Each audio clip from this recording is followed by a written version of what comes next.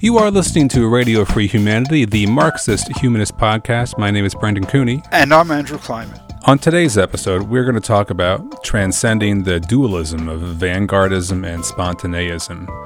We'll be looking at some writings by Raya Dunayevskaya from 1953, where she tackles this problem by looking at Hegel's absolutes. To hear more episodes of Radio Free Humanity, to read more about the issues discussed, or to join in the conversation, please visit MarxistHumanistInitiative.org. You can also make a donation to the podcast there on the website. While our podcast is hosted by MHI, the views expressed by the co-hosts and guests of Radio Free Humanity are their own. They do not necessarily reflect the views and positions of MHI. In just a moment, we'll be talking about vanguardism and spontaneism, but first, as we do in every episode, we're going to take just a moment to talk about some current events. We are recording this current event section on Wednesday, October 19th, and we're going to be talking about a few different revelations in the media recently about the depth of support for Trump and for the January 6th insurrection amongst various parts of the military and the Justice Department. There was a report this week out about this leaked memo concerning the extent to which members of the FBI were sympathetic to the January 6th coup attempt. There was a piece in the New York Times this week about the extent of support for election lies and for the big lie amongst members of the military. Especially the article focuses on combat vets who are running for office from the far right. And of course, there's the ongoing story about the degree to which the Secret Service was cooperating with Trump's coup. We can only assume what might have happened because of this apparently intentional campaign to delete text messages. Regarding this FBI memo, I just read some summaries of it in different news stories, but Andrew, you said you found the actual memo itself. I've got the memo and we'll include the link, and it was written from somebody redacted to Paul Abate, who was Associate Deputy Director of the FBI. Now he's Deputy Director of the FBI, and this was written exactly 1 week after January 6, 2021. This person within the FBI is reporting on what's going on in field offices of the FBI about kind of pro-insurrection or semi-pro-insurrection sentiment within the FBI. He says, for my first and second-hand information from conversations since January 6, there is at best a sizable percentage of the employee population that felt sympathetic to the group that stormed the Capitol and said it was no different than the BLM protests of last summer. Several also lamented that the only reason this is getting more attention is because of political correctness. He says, I literally had to explain to an agent from a blue state the difference between the BLM protests and quote, an insurgent mob whose purpose was to prevent the execution of democratic processes at the behest of a sitting president. One is a smattering of criminals, the other is an organized group of domestic terrorists. He reports on a supervisory special agent in a red state office who told him that over 70% of his counter-terrorism squad and about 75% of the agents in his office disagreed with the violence but could understand where the frustration was coming from, leading to the protesters getting carried away. Sounds like some platypi and Jacobin people. Other people chalked it up to, people just being quarantined and losing their jobs because of COVID. And then there's some redacted stuff about one squad having their TV on Newsmax, that they used to listen to Fox News, but then said it started to report fake news after the election. This is interesting. The person who's writing this says he's spoken to multiple African-American agents who have turned down asks to join SWAT, Surgical Weapons and Tactics, because they do not trust that every member of their office's SWAT team would protect them in an armed conflict, etc., etc. These people are representative of a larger group within the organization. In other words, all of this pro-insurrection stuff. Do I think they were in the group storming the Capitol? No. But, and then he goes into state and local cops, retired and current military personnel who were involved in the insurrection. At least one current federal agent is under investigation. A current Secret Service agent is under administrative leave, suspension, blah, blah, blah. And then nothing about how the Bureau, that is the FBI, nothing about how the Bureau is comprised is unique from any of those other organizations. Right? I mean, he's telling the other people in the FBI this, so. Well, reading these articles immediately reminded me of a conversation which we must have had very recently on the podcast, and in the context of lamenting the very slow and tepid response to the Capitol insurrection on the part of the Biden administration. I think it was you, Andrew, who speculated that some of the tepidness and carefulness of the response may be due to the fear of Democrats, fear of people in the Justice Department, that being too aggressive with their prosecution of these insurrectionists is going to cause harm to their own departments, or possibly like bring us closer to even civil war if sizable amounts of the military and the Justice Department and the FBI and police officers are sympathetic to the insurrectionists. We have a situation, first of all, within the courts, also within law enforcement and the Justice Department and so forth, of the situation of dual power. I mean, basically, it doesn't matter that the Democrats are in control of Congress and the presidency, because in the courts and law enforcement and so forth, in the administration, in the Department of Justice, you got Trumpism there. And I think that everybody's got to think twice about what's going to be the reaction if we go by the book too much, if we don't placate these folks to some extent. Look, we know that this was going back as far back as 2016, when the FBI was investigating Hillary Clinton's emails. And a lot of that had to do with pro-Trump, anti-Clinton sentiment within the New York office of the FBI. And Comey was like, he felt like he couldn't just like blow this off, and he felt like he had to go public and say, investigation is still open. All of this, that was to placate the Trumpism that was rife in the New York office. So these people, I mean, I understand, but I can't be sympathetic. I can't be sympathetic with them. They have a responsibility, and they have a responsibility to crack down against this stuff. You might win, you might lose, but this playing footsie with these people it just gets worse and worse and worse, and they hold on to more and more power each year. Well, on to this New York Times story about combat vets running for office from the extreme right. The story points out that traditionally, both parties have presented political candidates who are veterans of the military as having a certain bipartisan appeal. The patriotism and blah, blah, blah has something that transcends, the partisanship, blah, blah, blah.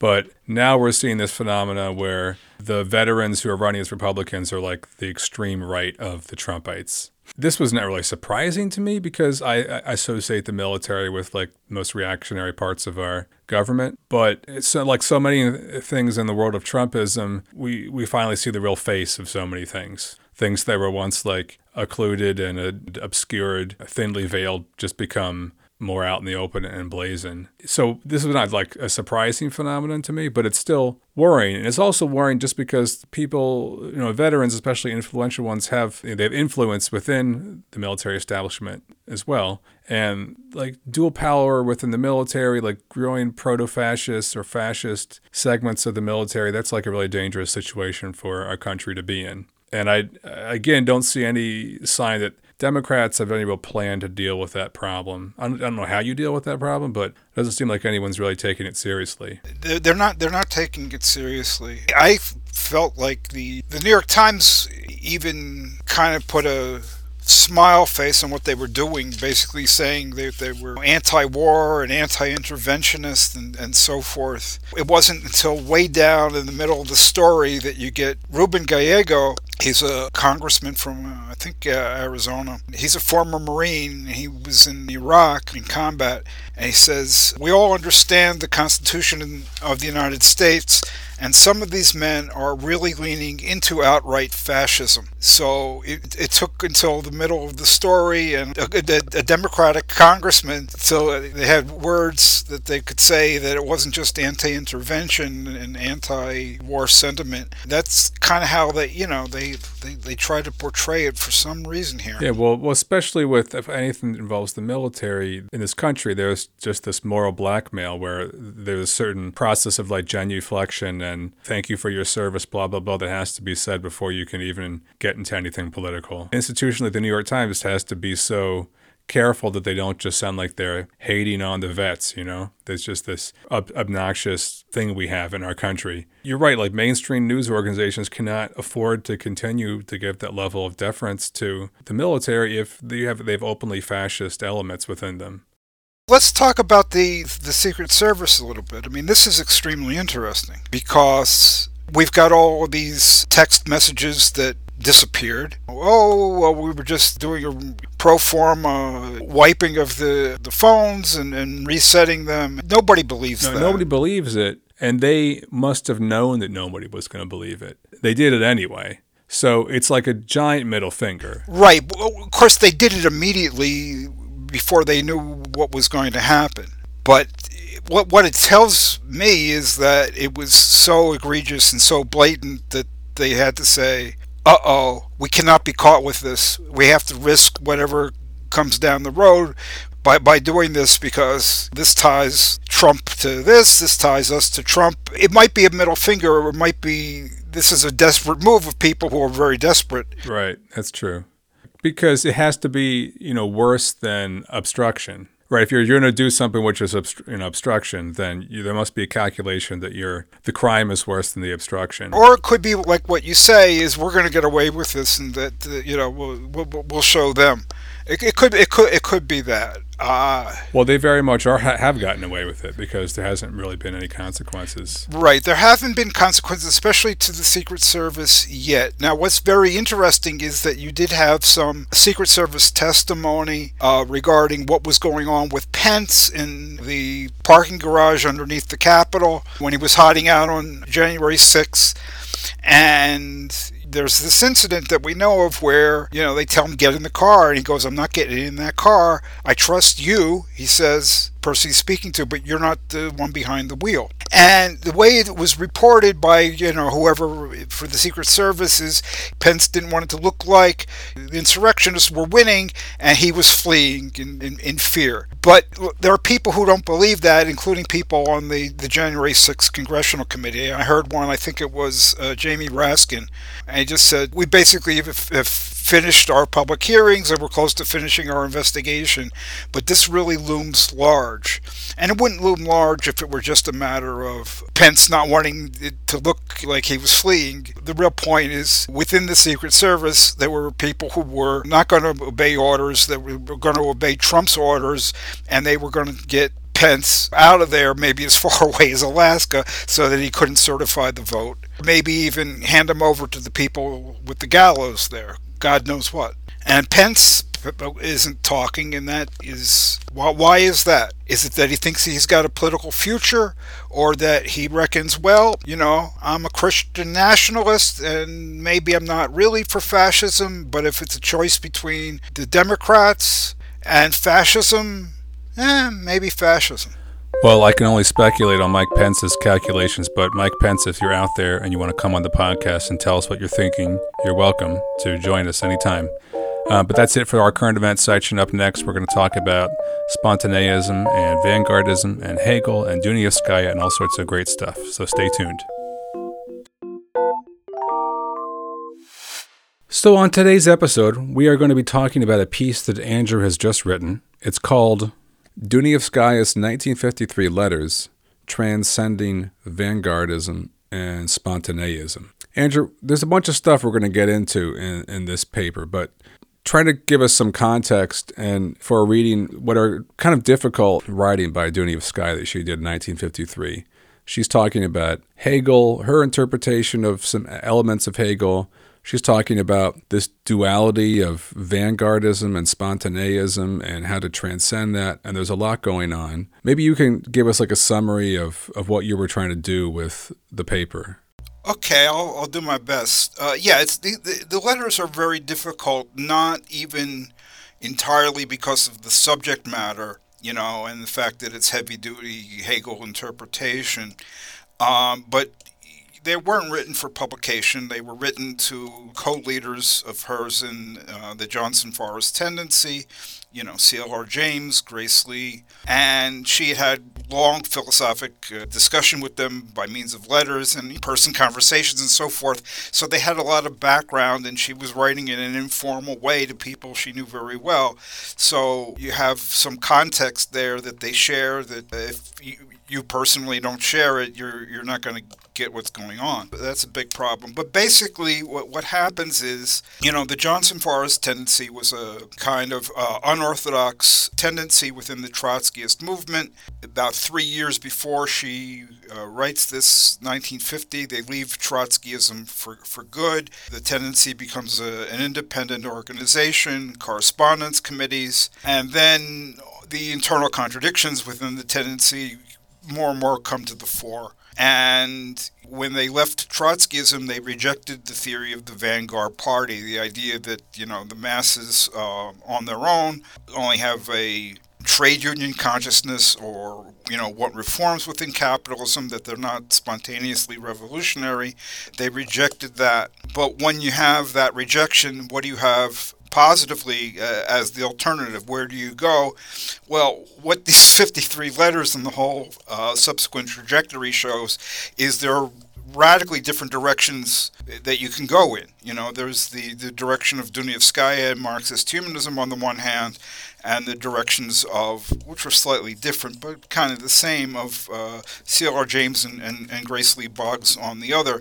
And this was already starting to gnaw on Dunayevskaya in the early 50s. One thing that happened was when they formed their new organization upon leaving the Socialist Workers' Party, the Trotskyist movement, the new organization, it had no public presence.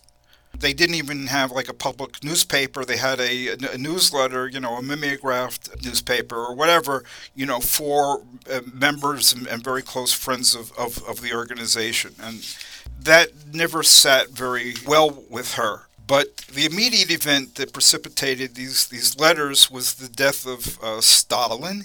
And once Stalin dies, she writes this, very serious piece trying to say, okay, here's what's in store for us. Here are the implications of his death for what's going to be happening in the USSR and for world affairs and for the revolutionary movement. And Grace Lee was the assigned editor of that issue of the newsletter, and she refused to publish it as is.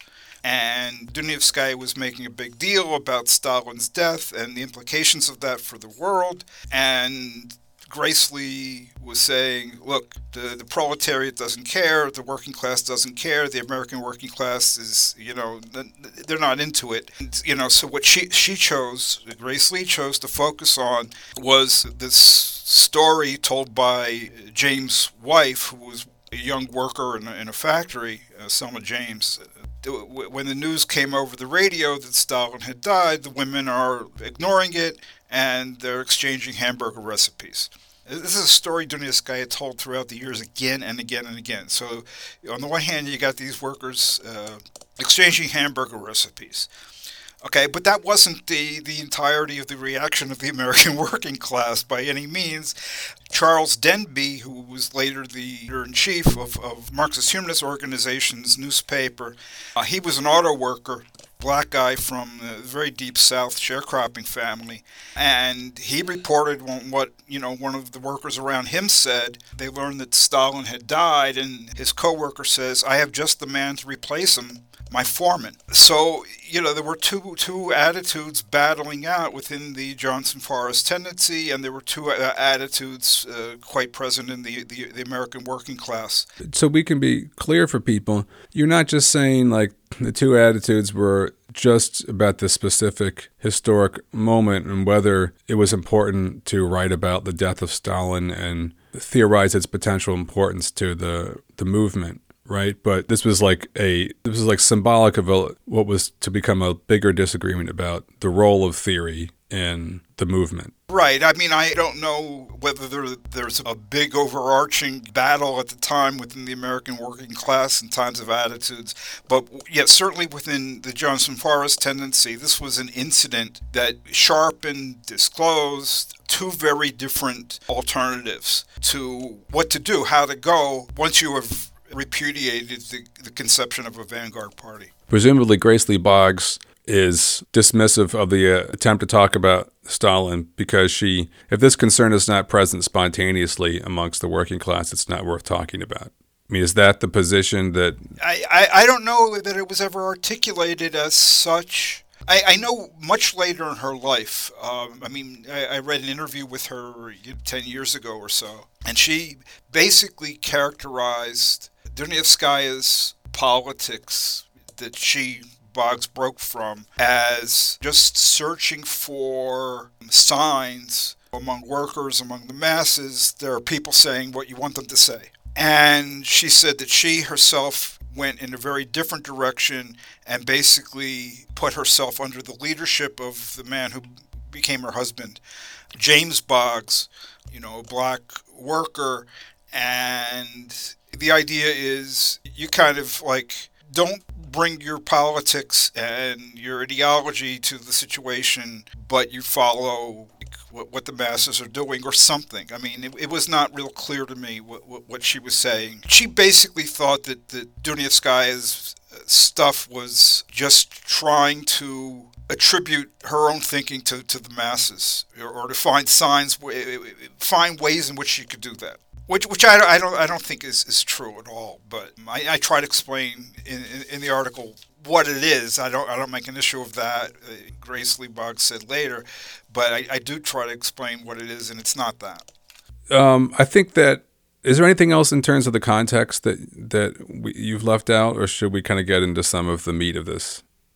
No, I would just reiterate that this whole dispute which broke out, it was a major dispute within the organization, the correspondence committees, the Johnson Forest tendency, about Grace Lee suppressing Dunayevskaya's article, and people were lining up. It was a big thing for a couple of months within the Johnson Forest tendency. So Dunayevskaya basically picks up, she resumes this philosophic correspondence that the three of them had, Lee, James, and herself, that kind of ended in late 1950, early 1951. Now we're already talking about May 1953. She resumes it, and she begins to look at, very carefully, the last chapter of Hegel's Science of Logic and the last chapter of his Philosophy of Mind.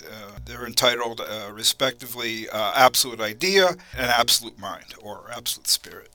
Let's plunge in and see what we can do with this. It makes sense in a short podcast. Just as a disclaimer for our listeners, we can't cover everything in your paper, and we definitely can't cover everything in Dunayevskaya's 1953 letters in this short 45-minute segment. So people need to, if this inspires them to try to understand this topic some more, they should dip their toe into the topic a little more thoroughly and do some of this reading. And correspond with us. Let us know what you think, and try to figure this stuff out. The first time I read the 1953 letters, I was completely lost. First time I read it, I couldn't make sense of them. Second time I read it. Third time I read it. Yeah. But one of the things so I find Hegel very difficult, and sometimes when Dunayevskaya writes about Hegel, I find it difficult. But there are these moments when it starts to make more sense to me. And that's when she's more explicit about the way that she's interpreting terms, categories within Hegel in terms of the Marxist humanism, in terms of the struggle for the new society, and because it makes it more concrete for me. I can understand it a little better when it's we're talking about a concrete thing and it's not completely abstract. So you start off talking about why she interprets absolute mind as the new society. Maybe we could start with that. What does that even mean to interpret Hegel's concept of absolute mind as the new society? First of all, mind does not mean what we tend to mean by mind in English. The German word is Geist. It's often translated as spirit. So the question is, what does Hegel mean by mind or spirit? And in the article, I quote John Burbage's Historical Dictionary of Hegelian Philosophy, he says that for Hegel, spirit means self-conscious life, and it applies to the divine as well as the human. Okay, so it's not just otherworldly, it's also worldly. And he also says that in Hegel's earlier book, Phenomenology of Spirit, or Phenomenology of Mind, the chapter on spirit describes a kind of knowledge in which members of a community understand and grasp the complexity of their own interaction. So this is about, a human community understanding itself, the interactions of its members. So it's about the self-understanding of human society. And when you get to the philosophy of mind or the philosophy of spirit, this is the final work of the three works in Hegel's encyclopedia. What we've got is objective mind, subjective mind, and the unification of the two, which is absolute mind. So objective mind is kind of like what we think of as the opposite of mind. This is, Hegel's looking at law, he's looking at morality, he's looking at the institution of the family, the state, civil society. So he's looking at social institutions, and he calls this objective mind. Why? Because here the subjective concepts of the spirit permeate, they infuse these institutions. So this is not just inert matter that exists. Okay, these are human institutions. They have some subjectivity to them, even though they actually exist objectively. So here's what Hegel himself has to say, and he wrote this in paragraphs 484, 485 of the Philosophy of Mind, at the start of his discussion of objective mind. He said that freedom is the inward function and aim of the free will, but the free will stands, quote, in relation to an external and already subsisting objectivity. So we've got, the free will of human beings. On the one hand, we've got this objectivity that's already out there. Hegel's an idealist, but he says this objectivity is already out there. It's external to us. And then he says, quote, but the purposive action of this will is to realize its concept, liberty, in these externally objective aspects, making the latter a world molded by the former. In other words, liberty shaped into the actuality of a world. So this is all about the realization of freedom in the actual institutions, social institutions that exist in the real world. It's about the transformation of reality. You described that very clearly, actually. Maybe I'll repeat it back to you. How's that? Okay. So the objective world is these objective institutions are a world created by human subjects, but they have an objectivity outside of human subjectivity because they have a certain permanence that lasts beyond the individual subjectivities of people. It's embedded in institutions and economic structures and political institutions and things. I mean, Hegel's not saying this, right? But in a capitalist society, these institutions operate outside of the control of people. They control the subjects instead of the subjects controlling them. If we were to achieve real liberty, real freedom, we would have to live in a world in which that objective world was transformed in order to be under the collective control of the subjects, rather than some inverted order where the objective world controls the subjects. Yeah, and I think Hegel did say all of that except for the part about capitalism. Yeah. So when Dinoskaya is interpreting this category, absolute mind, as the new society, and in case people aren't familiar with that kind of phrase, the new society, we're talking about a theoretical future society where, I don't know what you want to call it, communism, socialism, post-capitalist world, whatever the label is we want to put on it. That's what people are referring to. When she's interpreting absolute mind as the new society, what exactly is the claim? Is it that this is what Hegel would have said if he understood the way capitalism works? Is it that, well, this is like we're taking like Hegel's logic and applying it to this other thing, which is like the struggle against capitalism? So is it like a claim about the real meaning of Hegel's terms? Is it a claim that this is like an improved version of Hegel given certain like presuppositions to like historical materialism or Marxist critique of capital? Or is it just like an application of Hegel's way of thinking to a different topic outside of Hegel? Okay, it's definitely not the last of those three. It's definitely not just taking a framework and applying it to a political context. Because that's sometimes the way people think about Marx and Hegel. She's not doing that. No, I mean, clearly the context of what Hegel was talking about, just the little that we've talked about right here, clearly the context is political. The realization of freedom in the real institutions of the world. I mean, that's clearly a matter of politics, and this is a man who is writing pretty much in the period immediately following the French Revolution, and so forth. So, but I just want to make that clear for people, because sometimes people think about, as Marxists, we just kind of take some abstract structure from Hegel and like slap it onto other topics. And that's like the extent to which Hegel is applicable. But this is not her approach at all. No. Whereas, it's a question of how much Hegel thought that the freedom was realized in the real institutions of the world, and there's all kinds of issues about that. The point, I think, is that the central problematic of the philosophy of mind is this realization of freedom in the real world. It's the unification of objective mind and subjective mind, and that unification is the new society. Whatever you want to call it, okay? You could have a different view of what that unification would be, and so you could have a different view of what would be the new society. But just to keep it on the philosophic level, you no longer have the society that you had where you've got this disjunction, this lack of unity between the two. Now you've got the real world fully infused, fully permeated by what it is to be human. Okay, I mean, for Hegel, it was very clear. It was liberty. It was the free will.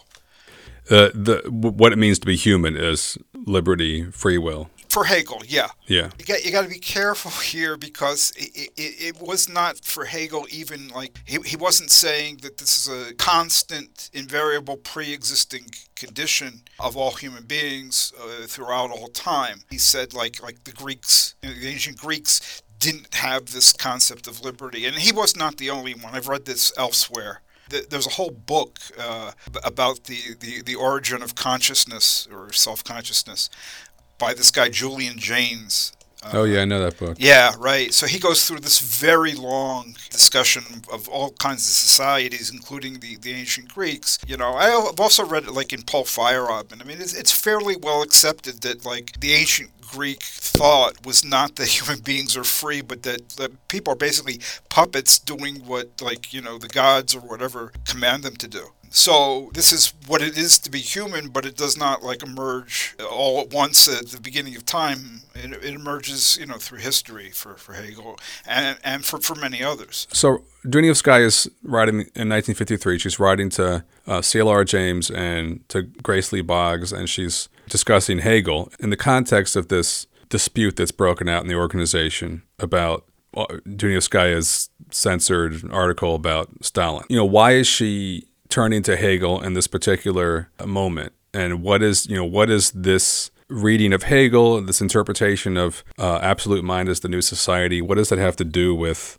what's going on in the organization? Right. Why she turned to Hegel, I don't know. They have had, the three of them, a long discussion on philosophy. Letters 1949, 50, lots of letters into early 51, then it broke off. But this kind of return to Hegel was part of the organization even before that. C.L.R. James wrote what was called the Nevada document, because he wrote it in Nevada. Later it was published as Notes on Dialectics, and he kind of gave a reading about what was significant in Hegel for us, for the Trotskyist movement, and for the Johnson Forest Tendency specifically. Dunievskaya later said, she liked it at the time. It's very clear from the 1953 letters that she says, okay, here we have to go further. She says that explicitly. She had problems with it already by that time. So I think what she was saying is, I got to do this myself. James did not do it quite satisfactorily. I guess she was thinking, hoping she might find something in Hegel that might illuminate the problems that she was facing, that the organization was facing, that the revolutionary movement was facing at that time. And the rest of her life indicates that, yes, she found it and she worked it out. The really key moment, I think, was, when she comes to the end of the discussion of the Absolute Idea chapter, she says, this notion that we've gotten from Lenin about transitions and revolutions, that's not sufficient. And Hegel is telling us that the further development, not just in ideas, not just the logic, but the further development in society, mind, the unification of objective and subjective mind or spirit, that is not a transition. So from this, she begins to work out a whole new conception. But what she's very clearly trying to do is work out a practice and a conception that offers an alternative to vanguardist theory and practice, but does not succumb to the kind of privatization of one's politics, withdrawal from the public realm, and really the abandonment of Marxism. I mean, it became clear, that throughout the decades that Grace Lee abandoned Marxism, C.L.R. James, she was already seeing that. I mean, that was, I think, part of what was going on with the hamburger recipes stuff and the lack of the objective analysis, and let's just sink ourselves into what the masses are saying and doing at the moment and take our leadership from them, or else just go in parallel to them, but without the interaction that has traditionally characterized Marxism, because the vanguardists are all about that interaction. Well, it's a specific kind of interaction, but if you don't think it through that carefully, you go, well, interaction, that could mean that we're telling them what to do, and we don't want that, so, let's just leave them alone. Right. You kind of end up in this dead end. Yeah, I think she was seeing this was a dead end. She didn't want to go there. She didn't want the organization to go there. She didn't want the world to go there. And it was up to her to work something out. So, but what is vanguardism or spontaneism or some other alternative have to do with absolute mind and absolute idea? Like, what's the connection here? They don't have anything to do with absolute spirit. That's the problem. That's the problem, is that she's focused in particular on the spontaneism of James and of Lee. She's saying that, like, if we care about the new society, if we care about the unification of the subjective idea of the new society, the realization of freedom, and its realization in the world, your spontaneism is not going to achieve that. And so how do we achieve this once we've said that the vanguardism is not the way to go? And so what this has to do with absolute spirit is her alternative to vanguardism as distinct from their alternative to vanguardism. She's working out a new relationship between theory and practice that's not vanguardist and is not spontaneist either. And what does theory and practice have to do with this? Well, Hegel's chapter on the absolute idea is all about the relation of theory and practice.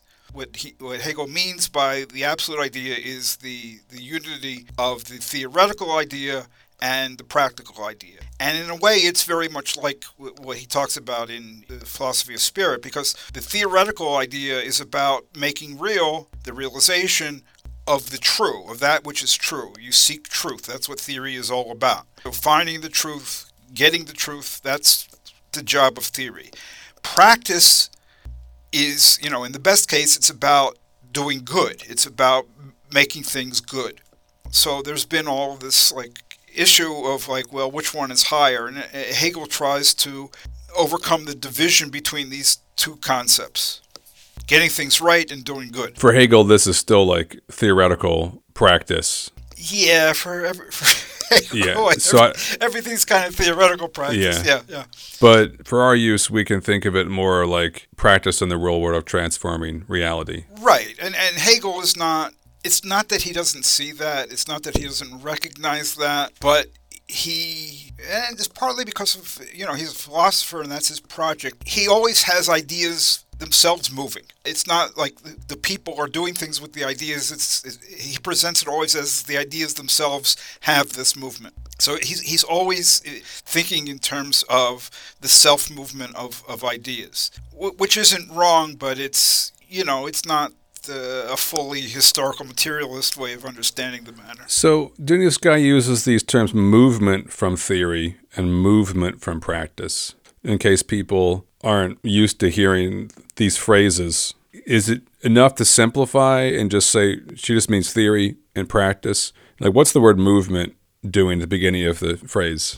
Yeah, movement is all important here because we're talking about unification of the two aspects. Okay, unification of theory and practice, unification of the subjective will to liberty and its realization in the institutions. That's not where you begin. So you got to move. And of course, for revolutionaries, all revolutionary thought is about movement. We're here, we have to get there, so there's got to be some kind of process of movement. But what's striking to me about the conception that Dunyaskaya worked out in opposition to vanguardism, actually in opposition to spontaneism also, is that you get a movement from two sides. You get a movement not only from theory to practice, okay, you get a movement from practice to theory, so that both sides overcome their initial condition, their initial one-sidedness and separation from the other. And since the movement from practice is really, it's a lot of movements, mass struggles and so forth, what Dunyaskaya is saying is, no, they don't need to be led by some external force, the vanguard, and nor is the realization of freedom just a matter of them spontaneously doing stuff and we're going to somehow get there. But they have to transcend their initial condition, lay hold of, appropriate theory for themselves, overcome the one-sidedness, and that one-sidedness is very clearly a product of class society, of alienation, of workers not having access to education and the time to just think about concepts and so forth. So there's going to be an overcoming of that by means of the unification of the two sides.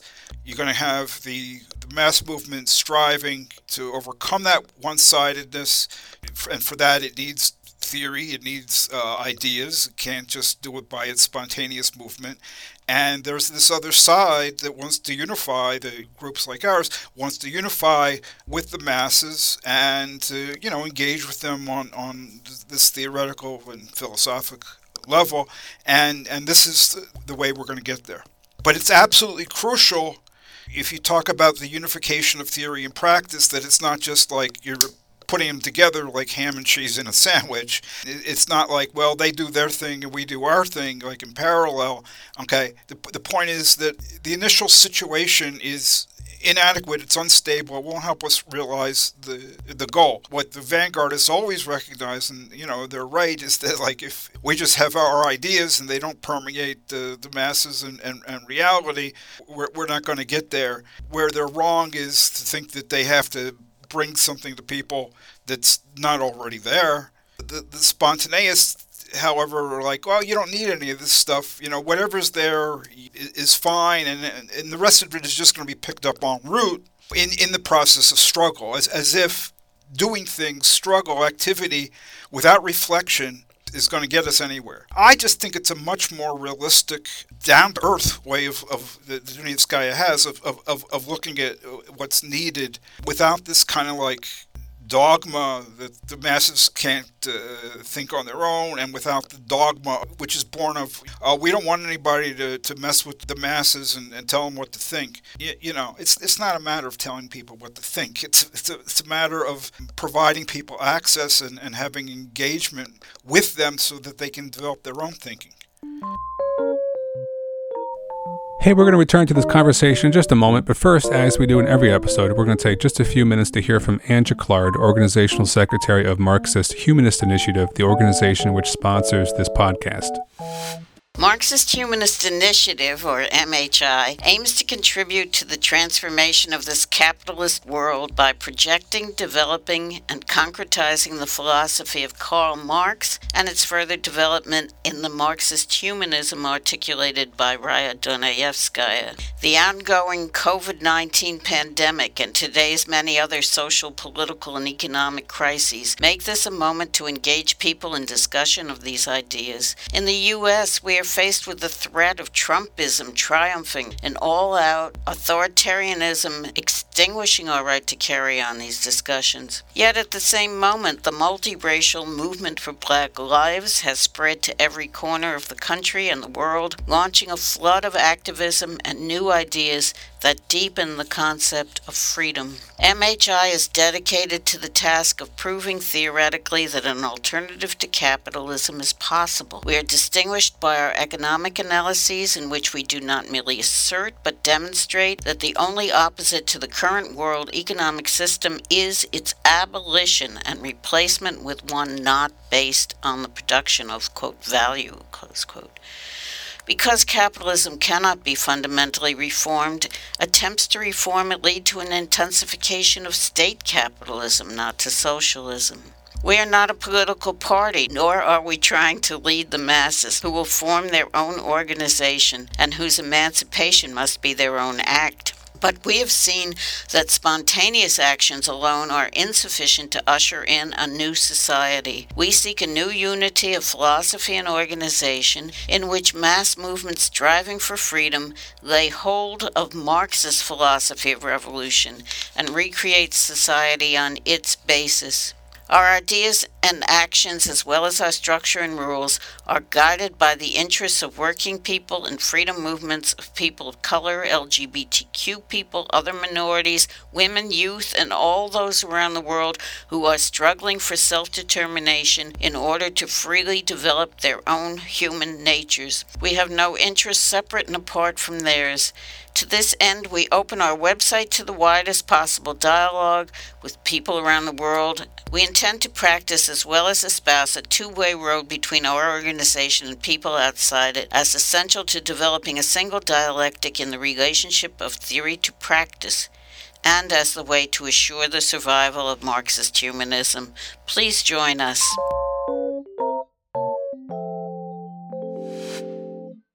If people have read any of Dunayevskaya's books, they'll see examples of this idea of the movement from practice. Maybe this is going over things you've already said, but she's not just talking about practical activity. She's talking about practical activity that constitutes like a movement of ideas, the emergence of new ideas, the emergence of new critiques of society, and the emergence of like visions for a new society.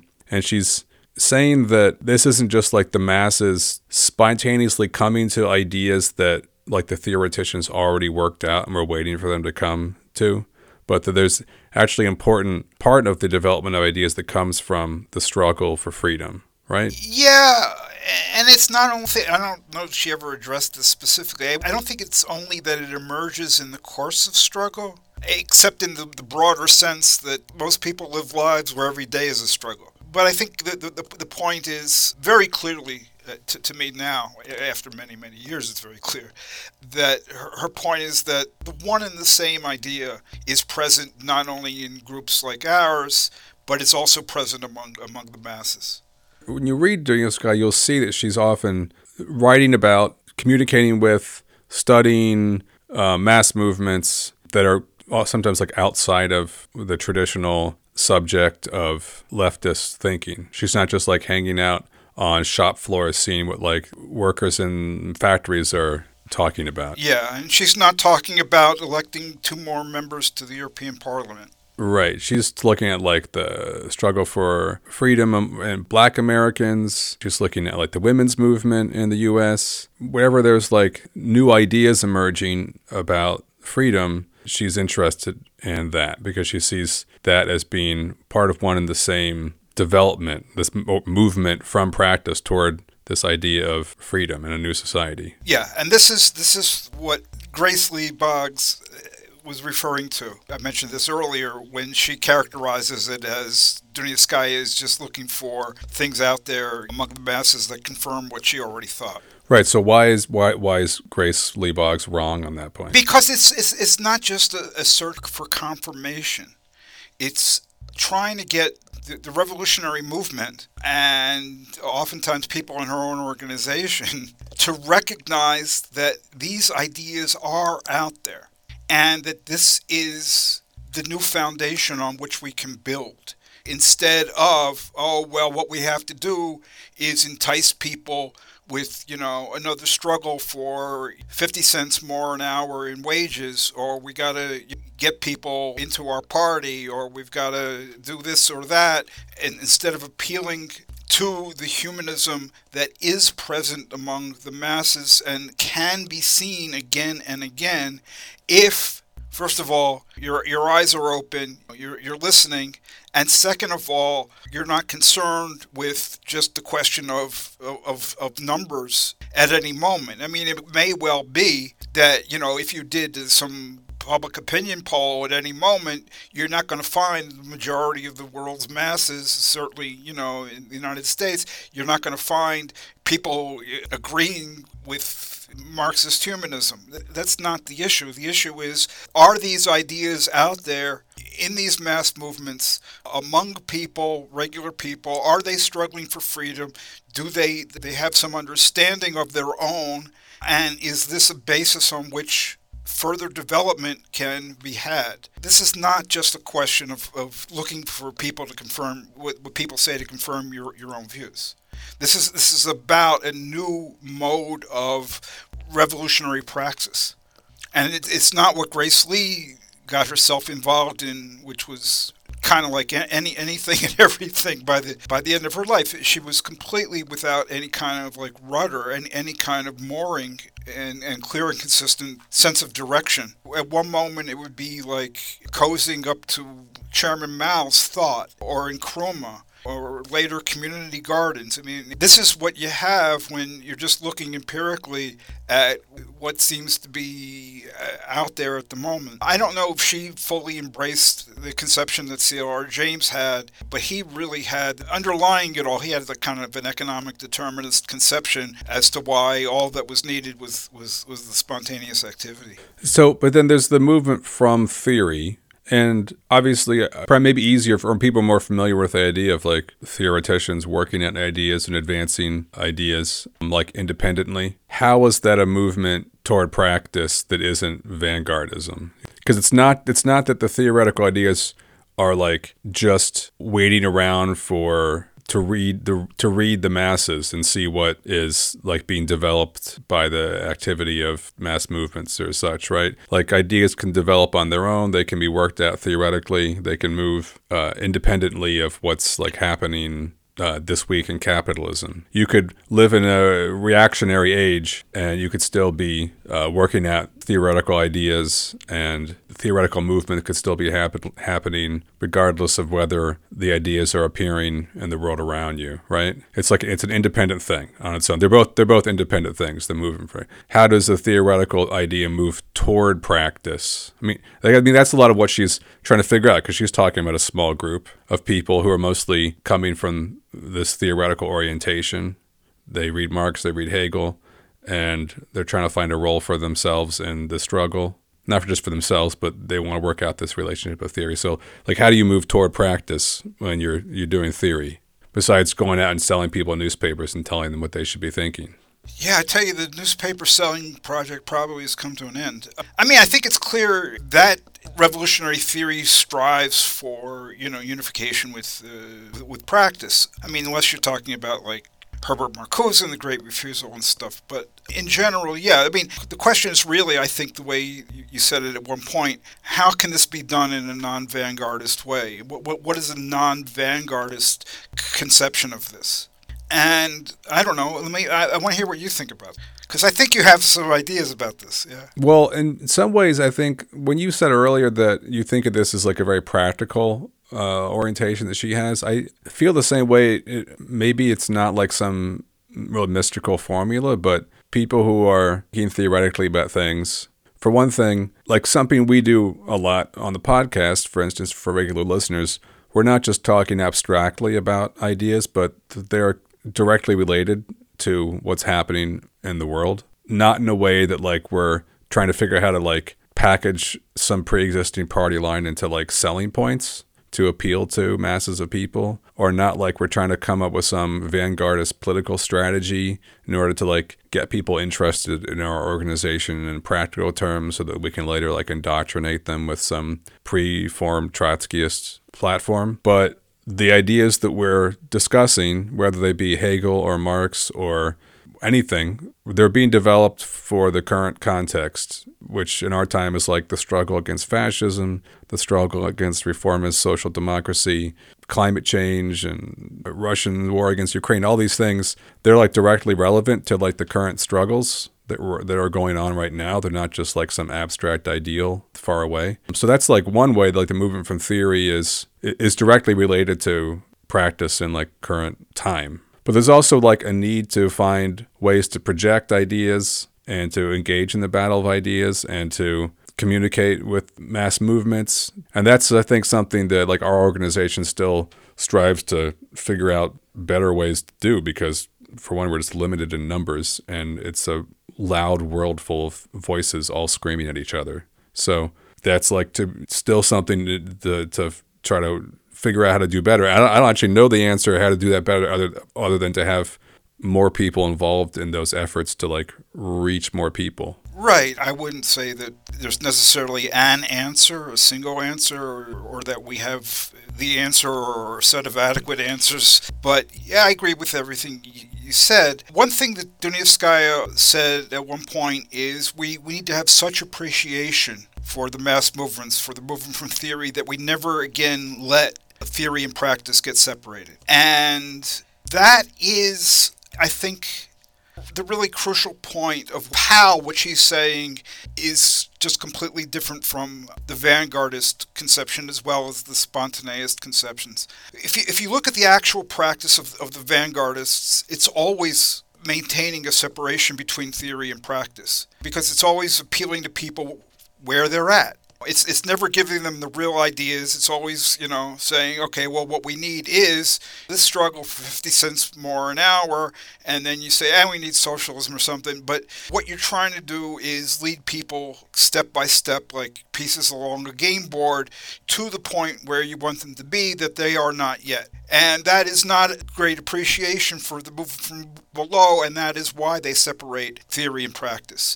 Dunayevskaya is saying, no, the same ideas that we have, they appear, in one form to us, but the same idea is present in the masses. It's articulated, felt, whatever, maybe in a different way, but the humanism that we're striving for is there. It's there in the African Revolution. It's there among the American coal miners. It's there in the women's liberation movement, etc., etc., etc. So we can appeal to people on the basis of the highest thinking, because it's not foreign to them, it's not alien to them, it's not being brought from the outside. You talk about in your paper the idea that spontaneism and vanguardism actually have something in common. So what is it that they have in common? We tend to think of them as like opposites, and they're opposites, but they're opposite sides of the same coin. And so what they have in common is a coin. And what is that coin? And what I argue in this article is that what they have in common, the coin, is external mediation. External mediation is just, it's like cause and effect is external mediation. You've got one billiard ball and it moves. So its movement is mediated. What's it mediated by? Another billiard ball. One billiard ball strikes the other billiard ball, and so it moves. There's a whole different kind of mediation, which is dialectical mediation or self-mediation, and that's what Dunayevskaya is really working out in these letters, is one and the same movement coming from two directions, moving from practice, moving from theory, unifying, each remaining itself, not fusing into one, but operating together in an ongoing movement, so that we have one process of overall movement that requires both thought and activity, right?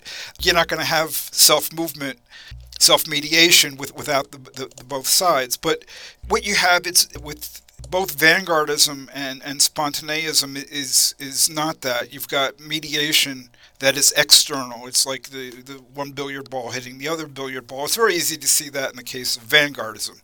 The masses are not revolutionary, according to the vanguardist conception, on their own. So you need a billiard ball to hit them, so they'll move in the right direction, and that's the theory coming from the revolutionary intellectuals. Okay, it's harder for most people to see that spontaneism also relies on some sort of external mediation.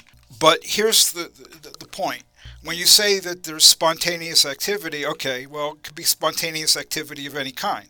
What's going to assure that it leads to forward development? I mean, it could just be some workers in a plant ignoring the news and trading hamburger recipes. What's that lead to? What leads to an ongoing forward development of spontaneous struggle? Well, there's always got to be some assurance, and in the case of C.L.R. James, he made very clear what his underlying theory was. And he kept repeating this phrase that occurs in the next to the last chapter of Volume 1 of Capital about the revolt of the workers being organized, united, disciplined by the very mechanism of capitalist production. So what is the external mediator here? It's not a group of people like with the vanguardists, but the external mediation is the very mechanism of capitalist production. And he kept saying this again and again and again. And Dunayevskaya makes a reference to this at the end of her May 12, 1953 letter, and James keeps repeating it. You know, at one point I read, and I talk about this in the article, a whole decade later, in fact 10 and a half years later, John F. Kennedy's assassinated, C.L.R. James is in London, he's giving a talk, and he manages to smuggle in the midst of talking about the assassination of John F. Kennedy, a couple of days before, he manages to smuggle in organized, united, disciplined by the very mechanism of capitalist production. This just became his mantra. And that was his assurance that the spontaneous struggle would develop into the new society on its own. So there's an external mediation. You just wait around for capitalism to organize the workers and to move them forward. Dunayevskaya's response to this, not necessarily in these letters, but over the years is, there is the spontaneous struggle. It is, organized, united, disciplined by the very mechanism of capitalist production. And she does say this in the 53 letters, what we reached at that point is the high point of capitalism and a deremption and a complete pulling apart of the two sides, two irreconcilable opposites. That's not yet the new society. Okay? Revolution is not yet the new society. Okay? What we need is not just revolt. What we need is the creation of new human relations. And that doesn't just arise spontaneously. And so that's what she was working on. She never rejected this idea that revolutionary sentiment is there among masses, that what kind of brings it about is the conditions that people face under capitalism, that the proletariat, has a certain discipline because of its role in society, and it faces discipline in the factories and workplaces and so forth. She didn't reject any of that. She just said this is totally inadequate if you're concerned about more than just overthrowing the old society and you want to create a new one. Hey, that's all the time we have for this episode of Radio Free Humanity. If you like the podcast, please do stop by MarxistHumanistInitiative.org to listen to other episodes and to read more about these issues and others. As always, if you like the podcast, we encourage you to write to us, to comment and rate the podcast, and of course to share with all your friends and enemies.